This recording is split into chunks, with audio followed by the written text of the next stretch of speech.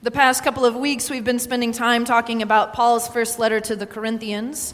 It seemed right to discuss in a little more detail with you the difficulty of reading an epistle, since it's like listening into one side of a conversation, and then to explain some of the problems in Corinth and Paul's answers to them.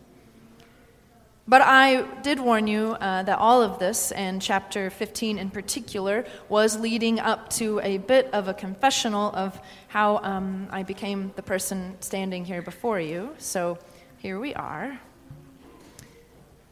I was not raised in a home where becoming a priest would have been foreseen or expected.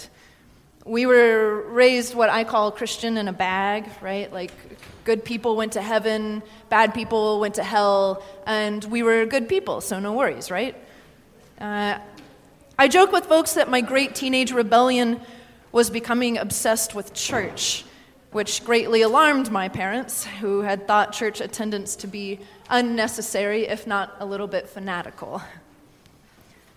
As I reflect on it, my great teenage rebellion was actually becoming obsessed with the hard questions of existence. What was the nature of God? What was the meaning of life? And perhaps most urgently, what was the meaning of death?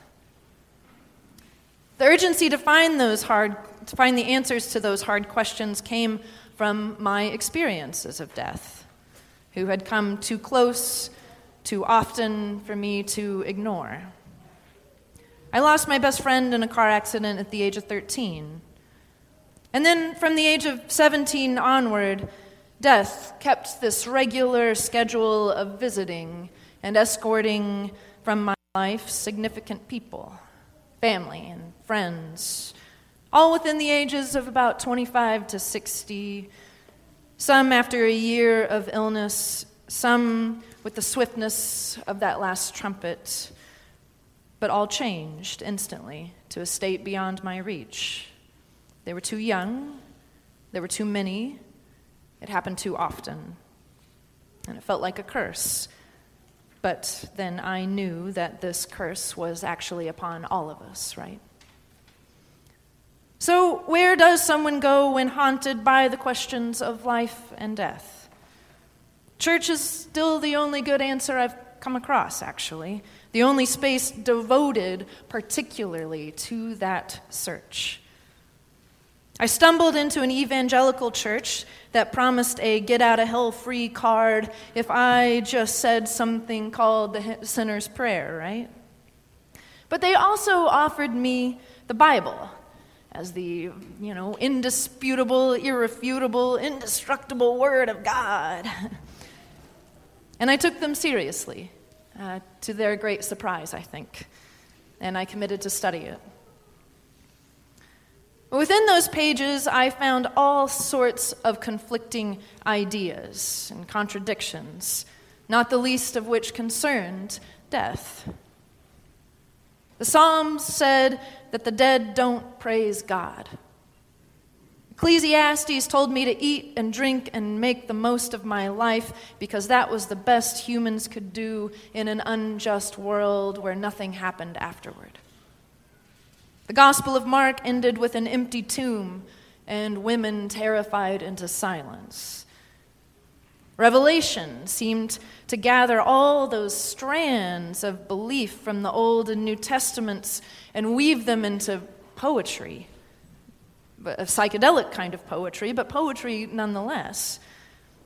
The last vision in the last book of the Bible was not one that the evangelical church provided me. They had talked a lot about disembodied souls going to an eternity of harp strumming and lip-smacking righteousness as the damned souls burnt forever below in some hellscape once known as earth. But John the Revelator spoke of heaven coming to earth and of all creation being made new. And then there was Paul, who said that Christ was the first fruits of this promise, that we were, in fact, under a curse that God wanted to undo. Paul, who said that the promise had started to break through to us already, and that everything that we called forgiveness and justice and reconciliation and joy are glimpses of that resurrection. Paul claimed this already, but not yet, and that we were agents in between, manifesting this kingdom that was already coming to earth. Ironically, it was the love of Scripture that would eventually lead me away from evangelicalism, the place that gave me a love for it. I came to the Episcopal Church eventually, and I didn't find pie in the sky when you die, but people who seemed convinced that they were the ones pointing to a reality beyond what we knew. People who served others because they wanted to learn to see Christ in all people. People who could discuss the hard questions with me without needing to answer them. People who opened their hearts in spite of pain and poverty and rivalry, in short, in spite of the reality of death. Religion has been derided as mere escapism, as an opiate of the masses, something to just pacify you, to get you through life, to numb the pain. But what I found was the opposite. In attempting to answer these lofty questions, I was drawn more deeply into a love for the world that was around me. No small feat for someone who lived mostly in her head until then. Maybe I should have expected this, though.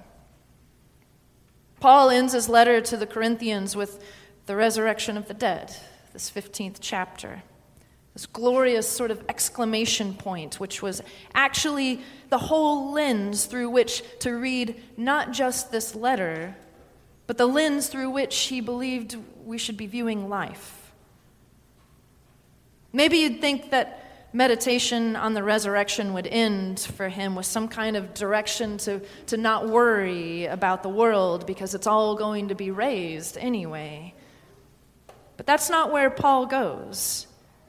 You've got the last sentence before you today. He says, "Therefore, my beloved, be steadfast, immovable, always excelling in the work of the Lord, because you know that in the Lord your labor is not in vain." Keep at it, he says. Don't run away. Eyes on the world around you. The work you are doing is a part of, is in tandem with the resurrection of the dead. The labor of love is never one that is done in vain. That is the word of the Lord that came alive to me those many years ago, and the word I would like to try to make alive to you every week.